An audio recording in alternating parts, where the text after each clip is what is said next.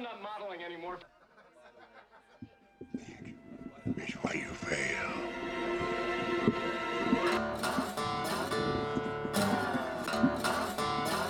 All of you have failed before. Awkward.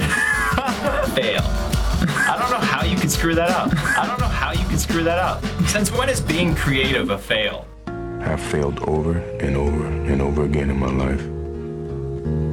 Fail. Hello, how are you guys doing? I don't have a microphone. Hello, how are you guys doing? How about that? Can you hear me? Yes! For a show all about failure, this is the traditional start, ladies and I mean, gentlemen. brilliant, right? It wouldn't make any sense if it worked when I... Yeah, exactly. Hello, everybody. Welcome to Stand Up Tragedy Fails Better. Well, we should probably explain what We should that- say who we are, first of all. Yeah, okay, well, I'm Paul Varjak. And I'm Dan Simpson, and together we are... Varjak. And Simpson. Hey. That's how that works. So, yeah, welcome to Stand Up Tragedy Fails Better. Well, if we're going to say stand-up tragedy fails better, we probably need to define fails better, and we have to define stand-up tragedy, right? Yeah, let's do that thing. Okay, So, cool. Stand Up Tragedy is a live true storytelling show run by some amazing people dotted around the room. And basically, they get musicians and poets and stand-ups to come up onto the stage and tell true stories. It's amazing. And Fail Better is a monthly podcast that we run, which is all about dying on stage, failing, and the hilariously awful. So we decided, the Stand Up Tragedy guys and us decided that this would be an amazing concept to mash up together, because what is funnier than true fails? So that's what we're going to do tonight. We're going to have 6 amazing guests come up onto the stage, do one of their pieces about failure, and then we're going to have a kind of chat about where that piece came from, any other failures in their life, and basically kind of show off their worst qualities to you, in the hope that you'll have a good time. Does that sound good? Make a noise if that sounds fun. Amazing. All right, so I think it's time to get our first guest up onto the stage here at Stand Up Tragedy Fails Better. All right, ladies and gents, I want you to go wild and crazy for our first act up onto the stage, Scott Tiro! Give it up for Scott!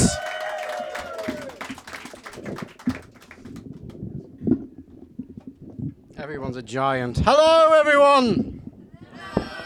Hello, I'm from Newcastle. Should probably explain the accent. It's not really Geordie. I was a student in York, and York's full of people from Oxford who couldn't get into Oxford.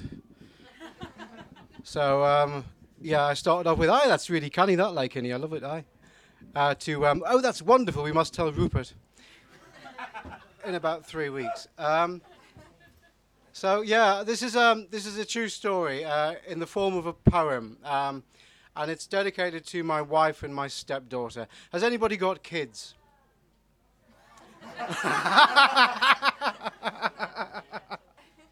Is anybody planning to have a child in their life? You won't be after this. Right, okay. This is called Coitus Interruptus. It's quite erotic. You ready? Strap in. It's 7:15 on a Saturday morning, and we're just awake. Just. Our senses are lazy, except our eyes that meet on the same pillow.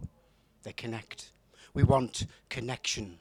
Lazy Saturday morning, slow, deep connection. So we listen. Nothing. No movement in the next room, no cartoons, no fridge door, no Cocoa Pop Crunch. We kiss.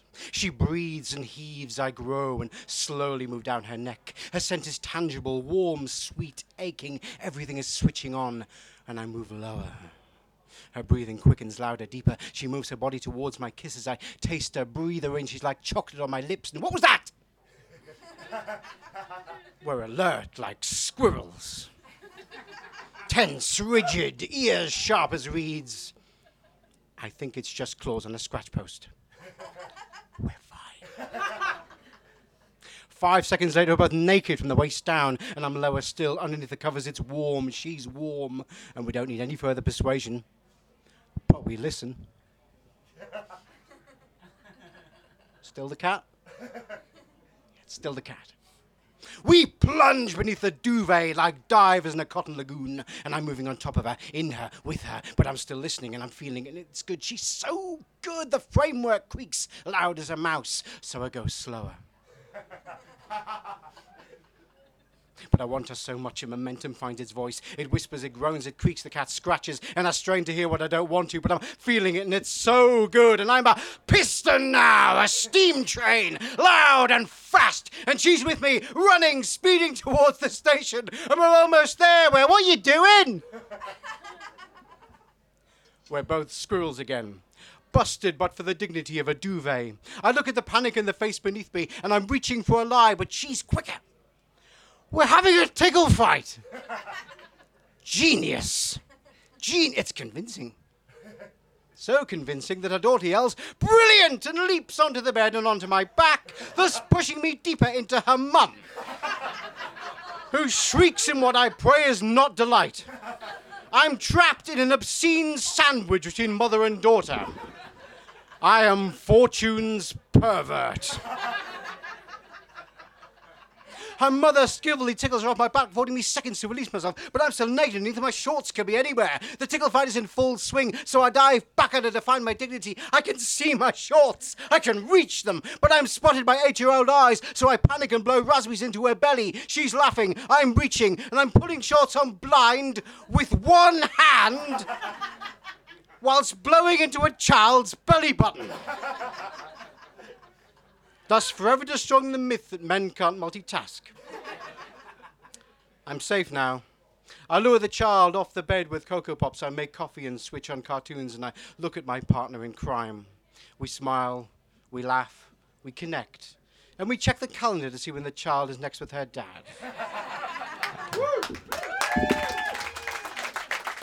Hello. So, Scott, grab a seat. We're going to do, so basically the format of the show this evening at Stand Up Tragedy Fails Better is we're going to have the poem, we're going to have the piece of the music or whatever we have from each act. Hello, come in. Wonderful. And then we're going to have a little chat about it. Scott, first question, is this your partner on the front row? No, not at all. This is one of the guests, in fact. Oh, fantastic. Well done for doing your research. That's good. I was going to ask, I was basically going to ask, have you ever performed that in front of your partner? Many times. And how did she react? Not only have I performed it in front of my partner, but performed it in front of my stepdaughter as well. How old is she now? She's 18 now, and I did it for her 18th birthday. I thought it'd be quite special.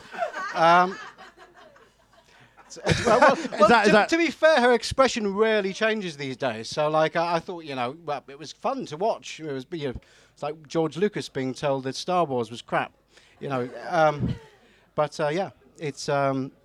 when I first wrote it, I did, run it past her kind of thing, and she laughed her ass off.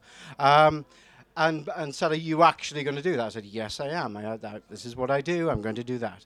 It was quite fun to watch the squirming, really.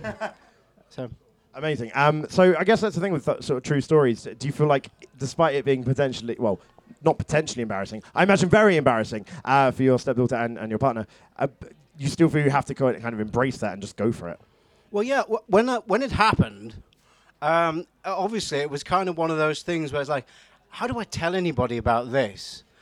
Because as soon as you start to approach it, you start looking instantly like a paedophile.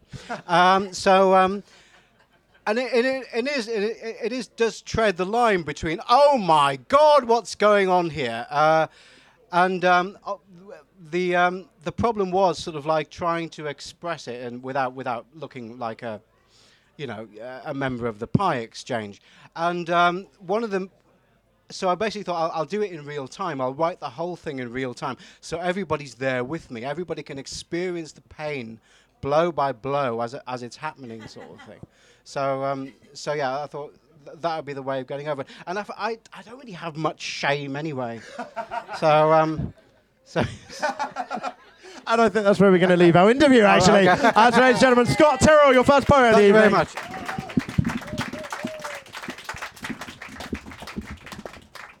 Oh yeah, so we forgot to say, the thing about Varjek and Simpson is we like clashing art forms. So Dan is usually the programmer of all things poetry, and I'm the programmer of all things not poetry. It's like everything else.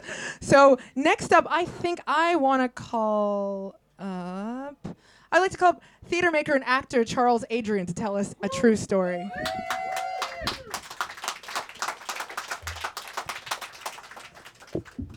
Hello, good afternoon, I should say. I feel very strange talking to you in this guise because I normally play a character called Samantha. And it's probably the first time since I was at university that I've told a story as me, or possibly not even. Anyway, I brought her handbag so that she's at least with us in the space, and in her handbag is her what do you call it? Eyeshadow.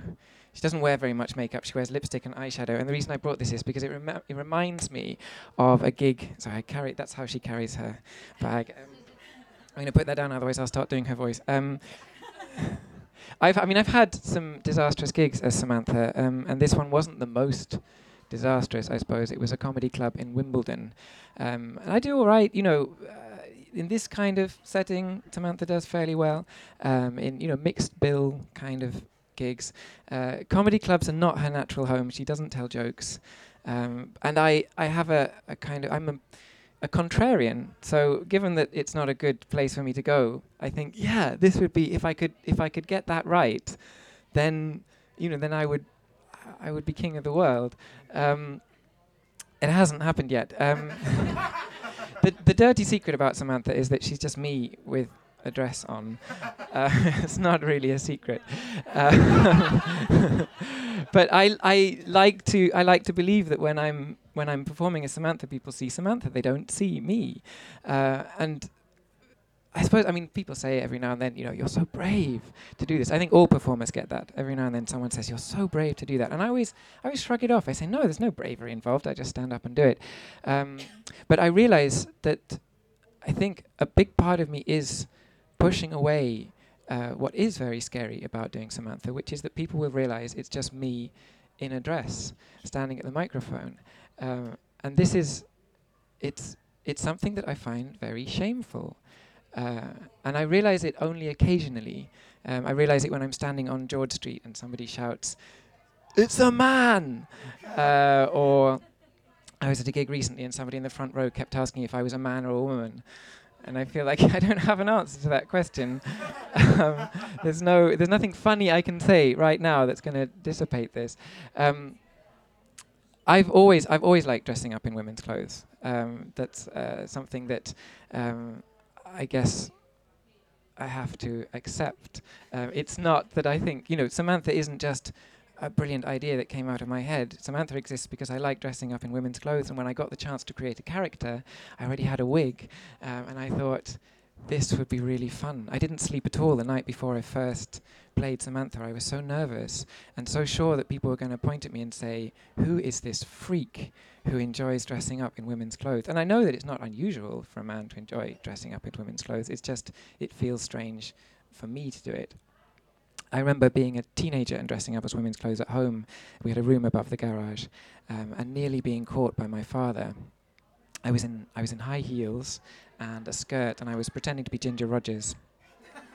And that's okay when you're 5, I think, but when you're 13 or 14, it's not considered acceptable. And luckily he didn't come up. I think he'd probably heard me clattering about upstairs and tactfully decided to call from the bottom of the stairs.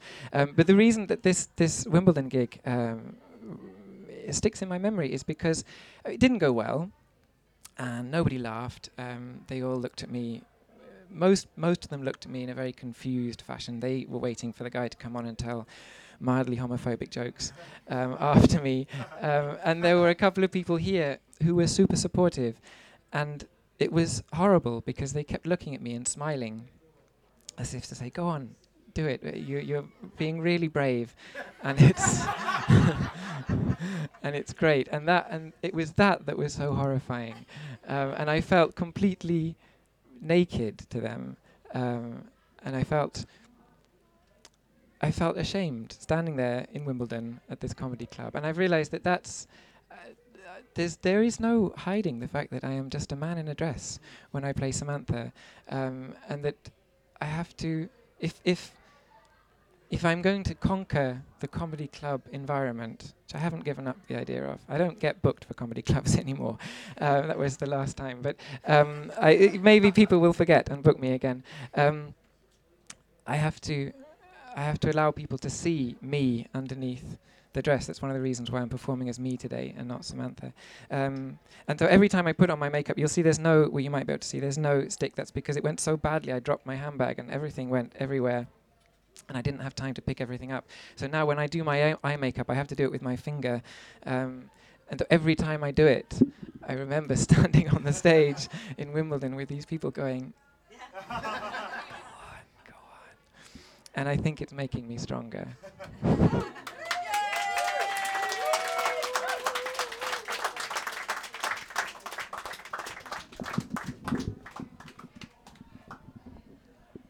I think the thing that's really interesting for me is it's also the first time really I've seen you perform not as Samantha. So do you ever think that maybe actually you're Samantha in male drag? Wow. That's really interesting. I do a couple of radio shows, actually. I do one as Samantha and one as me. And really, so that's the first thing that I've started doing as me, as Charles Adrian, that isn't acting. And which means you basically created a new concept, which is audio drag. Right, exactly. How do you even do that? Exactly. It's so postmodern. Well, you just say, this is Samantha, that's all. And then people have to imagine in their heads. But to do the Samantha show, and I'll tell you a secret, don't tell anyone, it's pre-recorded, it goes out as live, but that's not how radio is done nowadays, it's all pre-recorded. It takes me, so to do a 2-hour Samantha show takes me under an hour to record. To do a 1-hour Charles Adrian show takes me an hour and a half. And that's because I don't have a character for me, and a lot of the time I have to re-record because it sounds too much like Samantha when I do it, and I think that's, I can't let that line blur. So yeah, it's much harder for me to be me, and I do think sometimes, yeah, it's the Samantha rhythms and the Samantha language and the Samantha voice comes much easier.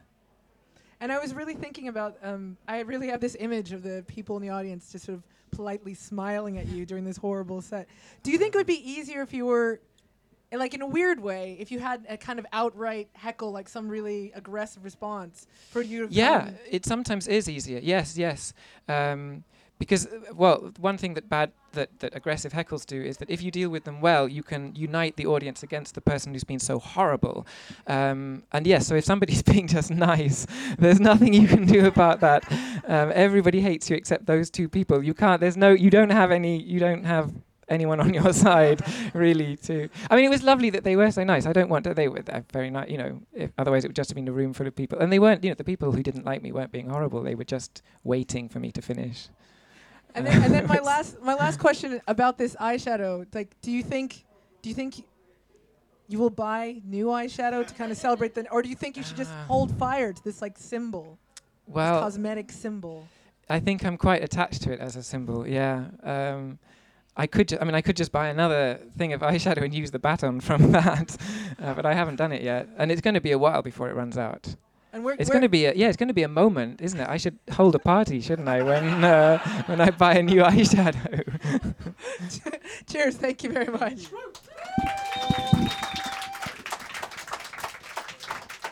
All right, so our next guest coming up onto the stage is one of the poets I booked. Please go wild and crazy for Tina Sederholm. Make some noise for Tina!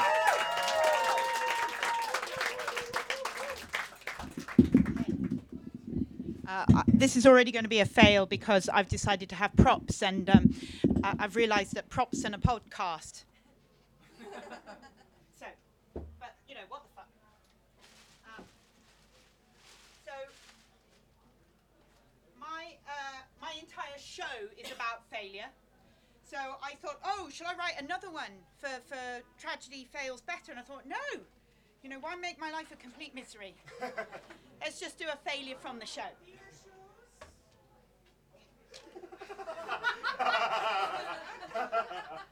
Apparently you represent theater shows. Yes! Always wanted to do that. Neil, you going to plug in? Yes, dear.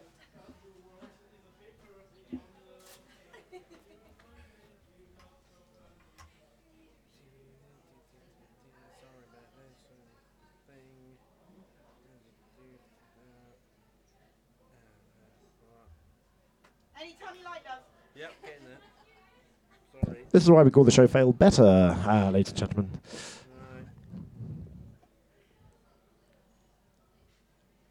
It's coming.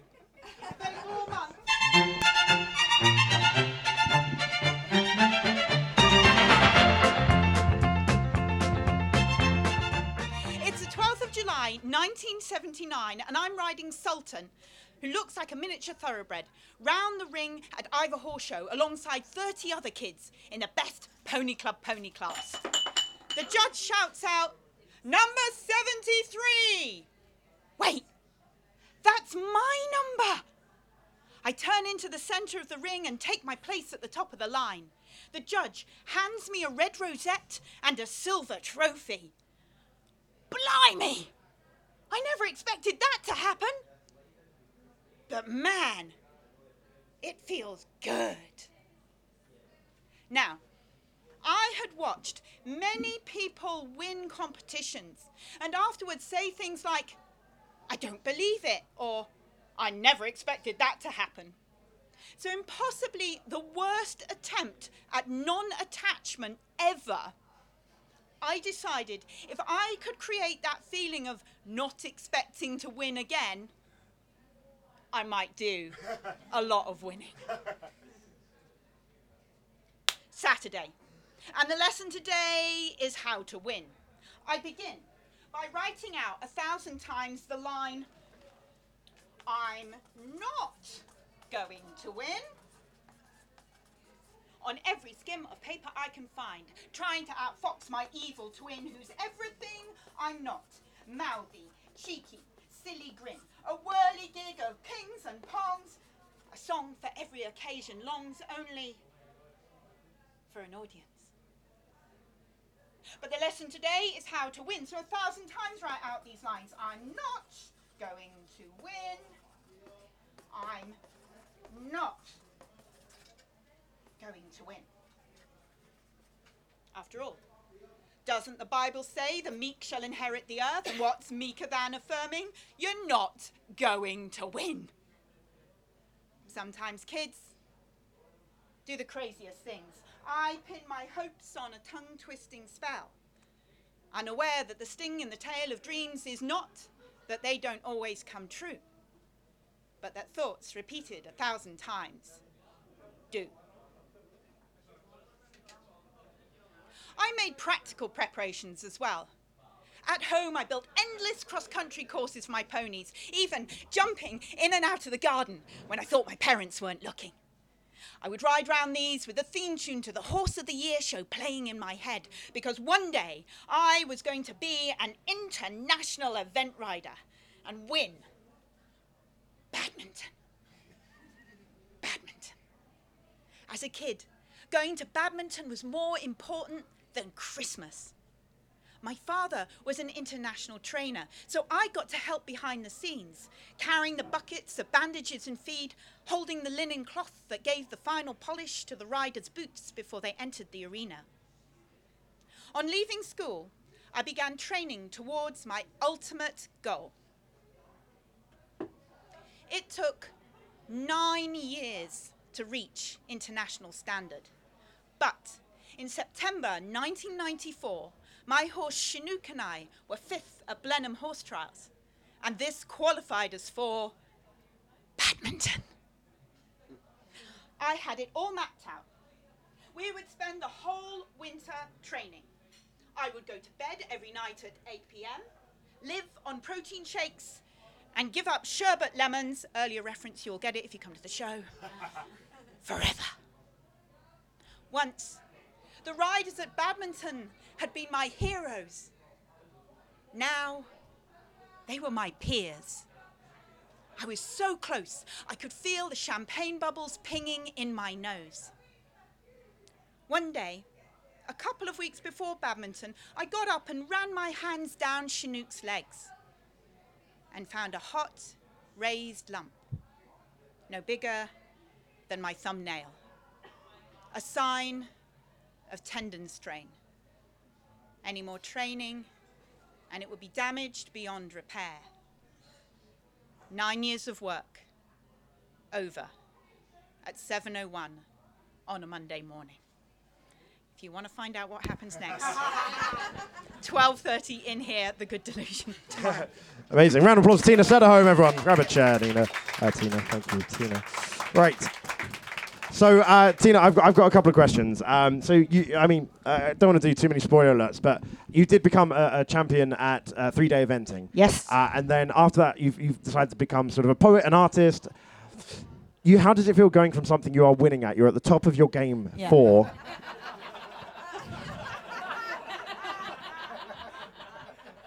Wow, guys, come on, let me ask the question. To going to something where you're starting out again anew, and it's a new skill, it's something you're trying out, Yes. and of course you're not going to start up there, are you? How did it feel starting again, at the bottom almost? Do you know, it was absolute bliss because there's so much expectation. Because I've got a famous dad. Probably none of you have heard of him, but in his field he's very famous. There was always a lot to live up to.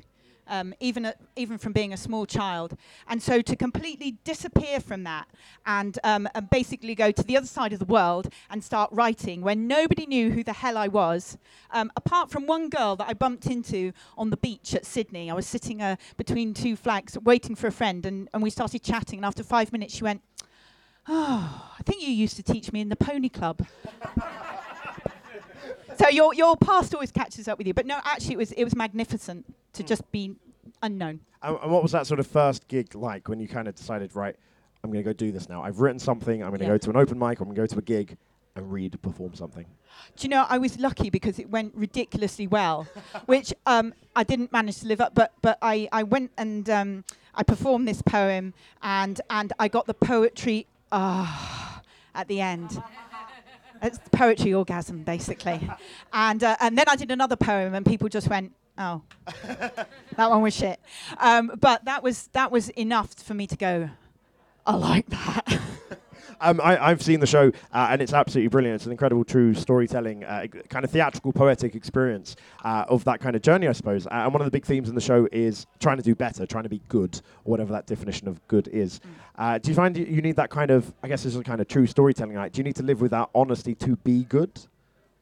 I think it's the direct opposite, because my experience was always the harder I tried to be good, the worse I was. Because being so, as soon as you're perfectionist, you start to tighten up and then you make mistakes. And my biggest lesson always is let go, let it flow, roll with the punches. Don't try to be good, just try to be, not even try to be, just be whoever you are, however fucked up that is in this moment. What I like is that's probably the complete opposite to being a champion 3-day eventer. I imagine where everything has to be perfectly poised and perfectly controlled, right? I was so badly suited to it. All right, so I highly recommend Tina's show. She will fly you after. But it's The Good Delusion. It's on every day at 12:30. Amazingly beautiful, incredible show. Ladies and gentlemen, give it up for Tina Sederholm.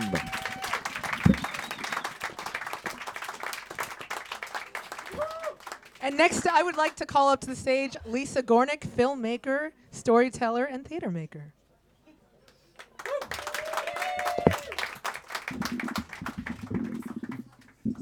Hi. So I'm going to talk about my horrendous life as being a stand-up comic. I can't believe this is what I'm fucking doing right now. Anyway, Paula said, "Do you want to do it?" I said no, but she said, "You've got to do it because no one else will." Take my place. Anyway, so I about 30 years ago, I went to an audition for Karen Corran. I didn't realise who Karen Corran was, but she runs the Gilded Balloon. And it was like, you had to go as a couple, and it was like for one-onlys. And so I said, well, I'm going to improvise. And the bloke that I was with became a very famous TV producer, and he went off because he had to do his double act with me. I just improvised, and I did an improvisation of being a Russian woman. I just thought, I do this. I would just be Russian. I would just go, hello, everyone. I feel so depressed. And for whatever reason, Karen thought that was brilliant. And she hired me. She like, tomorrow night, you're going to Pitlochry, and you're on. And I'm your agent. And you're a stand-up comic. And it was easy as that. That's how I got a job as Karen Corran's protege, I suppose. So anyway, I went to Pitlochry. I was quite good. I was improvising. What I would do is I'd be a Russian woman. I'd dress very sexy. And I was kind of a proto-lesbian. I was straight. But I think I really wanted to be gay. So I would go up and I'd go towards the men. But then I'd start flirting with the women and go, hello, darling. How are you, sweetie? You okay, baby? And I was like, wow, I'm really living out my lesbianism. And the men got a bit pissed off. And they were like, all right, okay, and it's Scotland, okay? And I'm very posh. I'm quite a posh-sounding English girl. But I'm doing Russian as well, so it's all very confusing. Anyway, so that was good. And then Karen sent me to Portobello. And by this time, I had Greg Wise as my guitarist. Now, Greg Wise went on to be quite a superstar, didn't he? Do you know Greg Wise? He's married to Emma Thompson. And he was like my mute guitarist. And he'd be like strumming away as he went, Zhevadoshka, Zheboveshkombo, Zebuba. Where's another woman? Zhebadoshka, Brovoveshka, Jajabushka. You want it? Oh, Babushka. Sorry, you're with him? Come let it to me. So I would do this. I would alienate all the men in the room. They start going, you fucking cunt. And I was getting kind of heckles. And I was like, Bajavushka. And then she began to not like me. I would do like about, and then I realized I'd had to be, get my equity card. I needed 12 of these bloody gigs to get an equity card. And I could leave the world of stand-up comedy. Because Karen Corrin never, is Karen Corrin here? She'd hate to know this. Anyway, so you'd go around these clubs, I'd get 60 quid, give £6 to her, I'd pocket the rest. And more I was getting so heckled, you're a fucking shite. I don't know, I was in Glasgow, and now the women began to say, you're fucking shite. Get the fuck off my tits. I'm not fancying you at all. So the women didn't like me, the men didn't like me. Jabadushka, bishka, joshka, mum, babushki, jabadushka, bushka, ma babushka. It's going better now. It didn't go this well in Glasgow. People were steaming. People were taking the fucking amp out the thing. Get that fucking woman off. Can't. I love saying that. It's all, you're embarrassed. You see, it was like that. So by 12 times, I realized I felt awful about myself. You see? It was like that. But he would be walking out that day. They'd all be walking out. I was shite. As a stand-up comic. Right? Yeah, badushka. I like flirting with women. I became a lesbian. That's not such a great success either.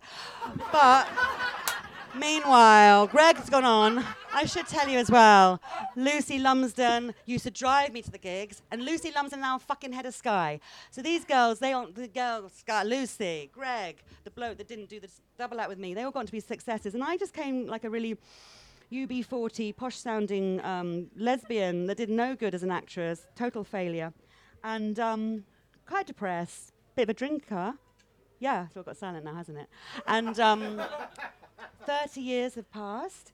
I Facebooked Karen Corrin. For some reason, she's my mate on Facebook. I said, Karen, darling, do you remember me? You're that Russian woman. Right, how are you, darling? Could I do a show again at the Gilded Balloon? All right, sweetheart. So that's what I'm doing. Good night, ladies and gentlemen. Fuck it, that's it.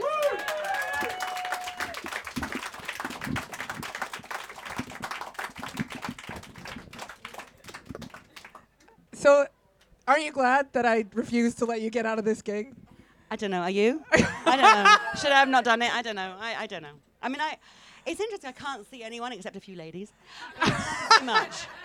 Funny that. Obviously, I could see, but you were giving me bad looks. You're my husband, apparently, and you didn't look like you wanted me anymore. With all that sex that was going on. You're doing major cunnilingus. Right. What? I was going to ask you then, do you think stand-up comedy is responsible for your lesbianism? Good question, Paula. No. No. Do you think if you went to Russia with your Russian accent, you could get away with it for a little minute?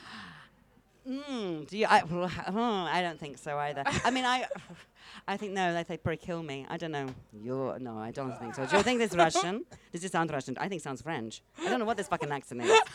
It's foreign, isn't it? It's foreign. It's like foreign in inverted commas. Yeah, exactly. I'd love to go to Russia. I am actually Russian Jew as well. God. That's no. Sorry. That's what my show in the show in Gilded Balloon is about being a Russian Jew, lesbian Jew. It's going down really well. Can you do any other accents, or is Russian kind of like their go-to other? It's the go-to sexy accent. I can try Scottish. Oh no, I won't try that. My dad's American. I'm not good at accents. I got a bad review about my accents. It's not my best thing. Other things are. I don't know, but did you just? I just did that. Yeah. When in doubt, flash them. Yeah.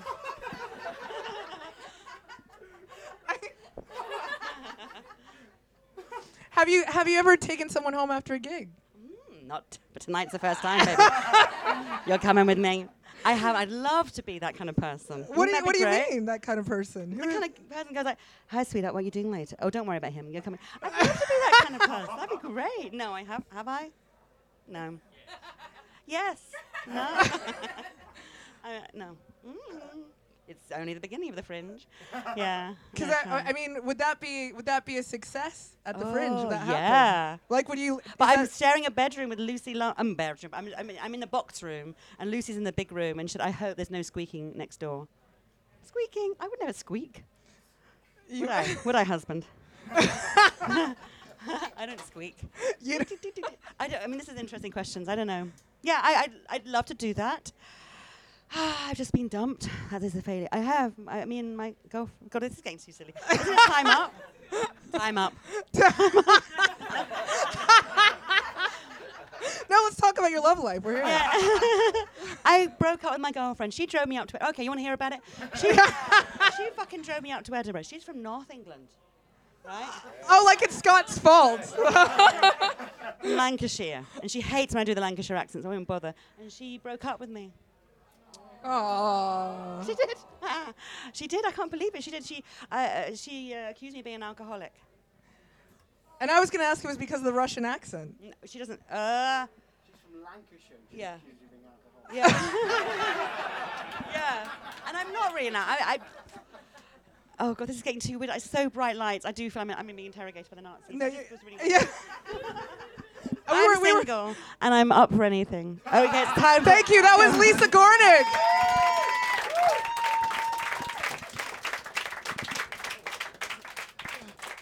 Oh, hello. Sorry. Hey, I'm so sorry for earlier. Like, you can't see anything on this stage. Or do anything. It's quite good. Here you go, Paula. All right, so we have another poet coming up onto the stage now to share some true storytelling type stuff with you. So there she is. Ladies and gents, give it up for Hannah Chutzpah. Make some noise.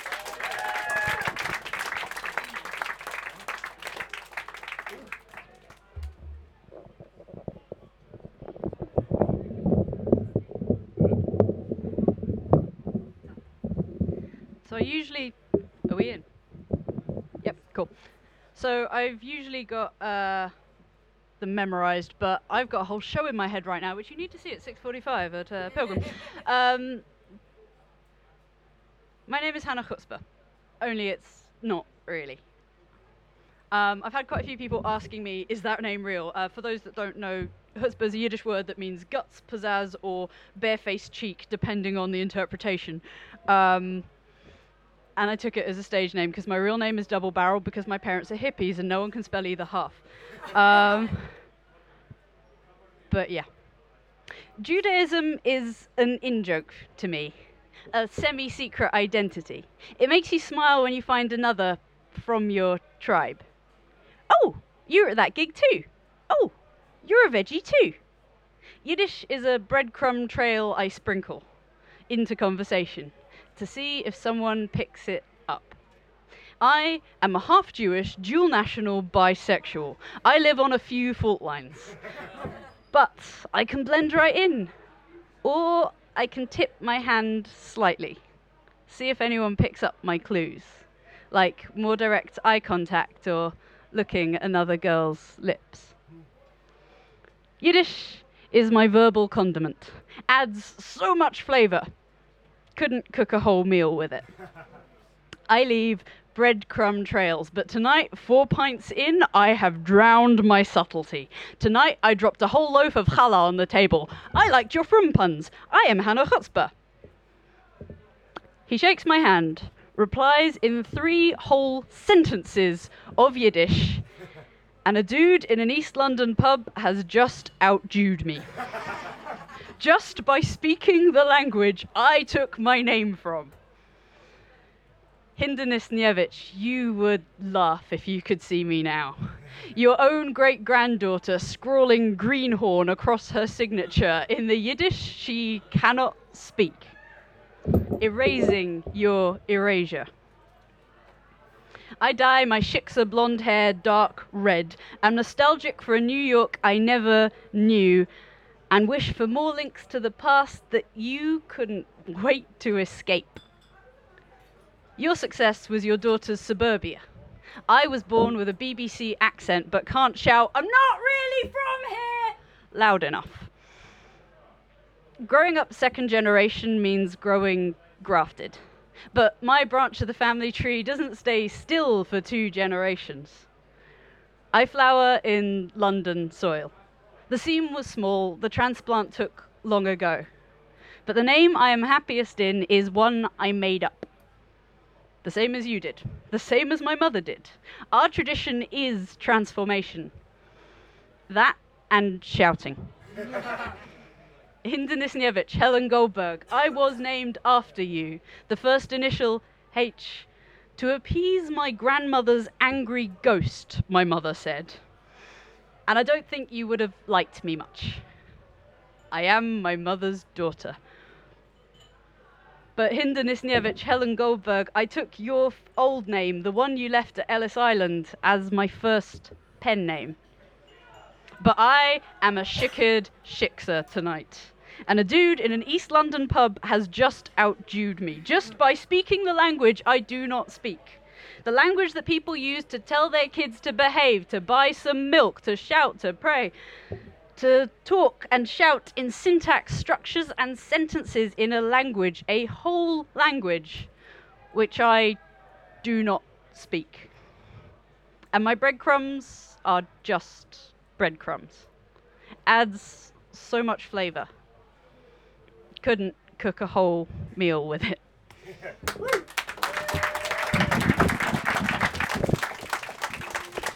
Thank you so much, Hannah. We're asking a couple of questions. I guess my first question is, in the poem you kind of talk about transformation and changing things, changing name, changing hair colour, that sort of thing. Do you feel sometimes like life fails you and stops you being who you want to be, so you have to make those changes yourself? Well, obviously, what nature should have done is made me taller, thinner, with better skin, and I think there's something quite cool about claiming and decided, no, this is the one I'm going to pick, if that makes sense. But you feel it kind of gets you closer to your kind of like truer self, I suppose. That's what I guess I'm getting at. Potentially, yeah. I think the name started out as kind of costume, stage name, screen name. Originally, it was like Twitter and email accounts. But yeah, I feel like I've grown into it a bit. Yeah. Cool. All right. And I guess kind of my last question is, tell us about your show, basically. I watched the show last year. I think there's a lot of truth in the show you're kind of doing this year, I think. Yeah. But also lots of failure, I imagine, as well. Yes. It's all about sort of permission, isn't it? Yes. There's actually a section on Gender Fail 101, which takes people on a hop, skip, and jump through ways in which genders are socialized differently for either success or failure. My show is called Asking Nicely. It's all about permission and whether we feel confident and entitled or like we don't belong and we don't deserve. And I use rhymes, reasons, lots of science, and audience participation swearing. All right, thank you very much, Hannah. So you can grab her flyer after the show as well. So give it up for Hannah Hutzpah. One more act for you, ladies and gents. And last but not least, I would like to call to the stage the lead singer of the Black Diamond Express, Toby.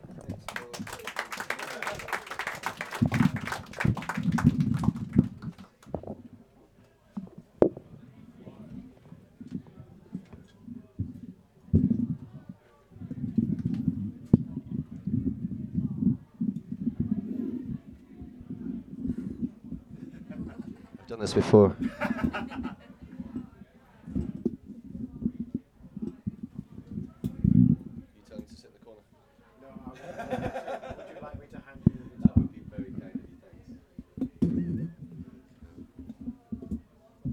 Hi, folks.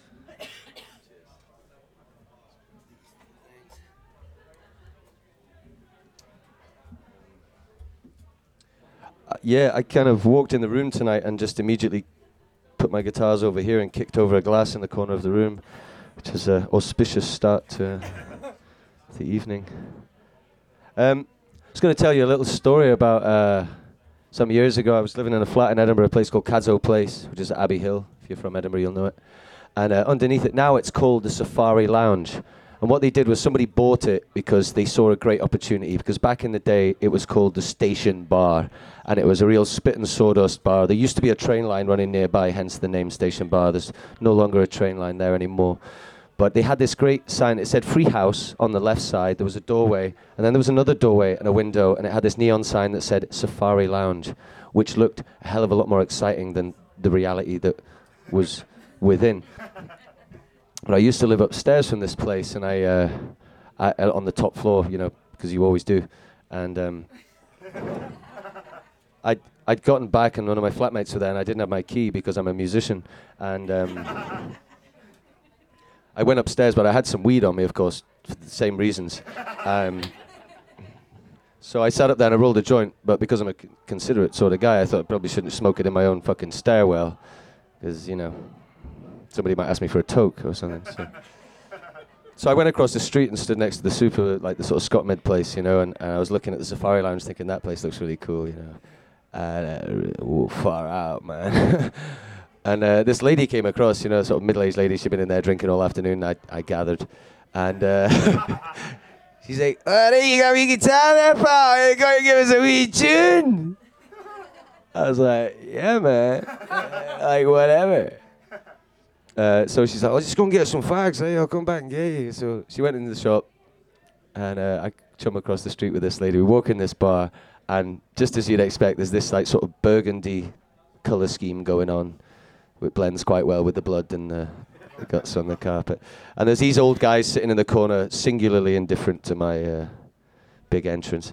And on the bar, there's this big guy, sort out trouble. And then there's this really slight, quite Gleekit-looking lass. And for those of you who are not Scottish, that means quite stupid-looking. No offence. If anyone in the audience is also stupid. So I went in there and, you know, I started playing some tunes. You know.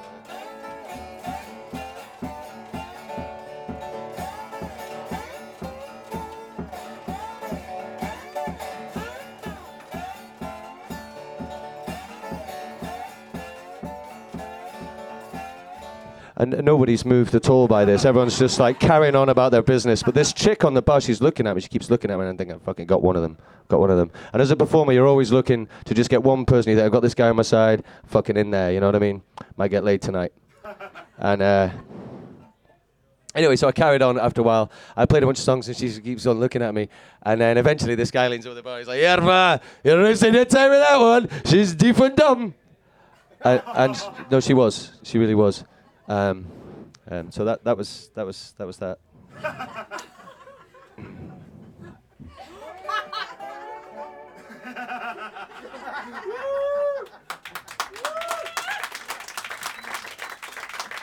Thank you very much.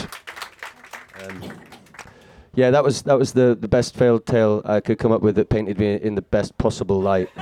Thank you.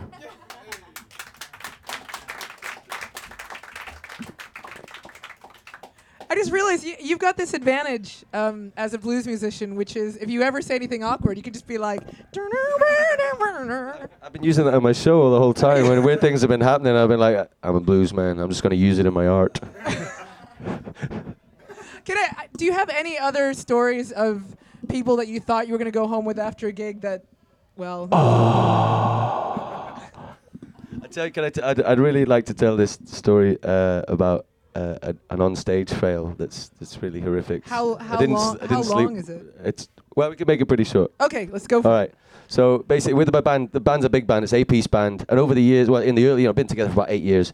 And in the early years, I used to get really excited. And I felt like I had to put a full stop on the show, somehow with this big band behind me. I had to sort of do something. And it took the form of me kind of sacrificing myself in some way. So I would usually jump off a stage. And I'd have a few friends in the audience that are like, Toby goes batshit crazy at the end. So we'll do the Moses for him and clear a space. And I would jump off and I would sort of do like a gigantic forward roll, essentially. Land on my head and stand up. And everyone would go, wow, wow, he must be really drunk. Or, So anyway, we'd do that. And, great fun at the time. And then there was this festival gig, and there was one of those barrier things, and there was all these people. There was these two girls dancing. I was like, fucking move, I'm going to do the mad thing.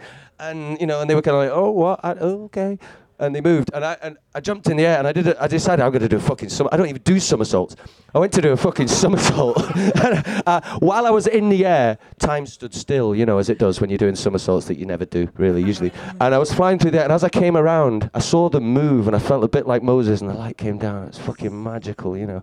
And the River Nile emptied itself, and I saw this middle-aged woman with her back to me, and I thought, fuck.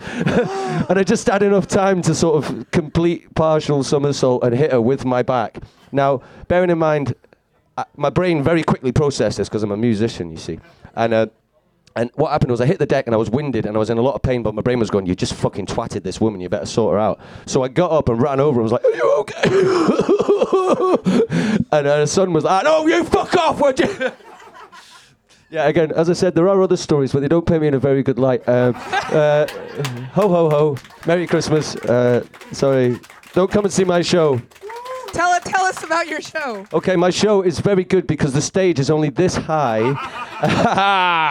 I mean, stage diving every night, it just involves me just sort of falling forwards like that. My nose is getting a bit sore. It's a really great time. There's some flyers here. You can, if you want to roll one up afterwards, you know, we can roach them, and I'll meet you in the alleyway. Yeah, thanks. All right, thanks, Toby. Should we stand again? Okay, so ladies and gents, thank you so much for coming out to our show this evening. This has been Stand-Up Tragedy Fails Better. So, Fail Better is a monthly podcast. We'll be releasing this live as a Fringe special, I think. Yes, yeah, if you like what we do, we're Varjak and Simpson. Varjak is Simpson. Yeah, thank you for listening, and thank you to Stand-Up Tragedy. Give a massive round of applause to Stand-Up Tragedy. It's here every night in the Banshee, live, true storytelling every evening. And we should probably give our acts a chance to run through the aisles so they can exit fire you as you go on the way out. As the acts exit, I'm going to give it up for the poets you've seen tonight: Hannah Hutzpah, Tina Sederholm, and Scott Tyrrell. And big up Charles, Adrian, Lisa Gornick, and Toby from the Black Diamond Express. Go see their shows. Oh, also I should say, Adrian is going to be hosting on, is it Monday or Tuesday, Adrian? Samantha. Actually, if you want to meet Samantha. You want to meet Samantha. You want to meet Samantha. Samantha will be hosting here a very special Samantha Man edition of Stand-Up Tragedy. Yeah, Paul and I both have shows. If you like our work on stage, come say hello to us. Thank you, Stand-Up Tragedy, for having us. We have been Varjak and Simpson. Thank you. Good night. All right, Bucket. Oh, yeah. Bucket, yeah. Free Fringe, ladies and gents. This means it's free to come in. It's a bit more expensive to leave. We have a bucket at the end. If you've enjoyed the show, basically the bucket's really delicate, so it needs to be folding to not damage it. That would be fantastic. Otherwise, anything you can spare, the money goes to all the acts you see. Thank you so much, ladies and gents. Thanks again. Good night. Guys.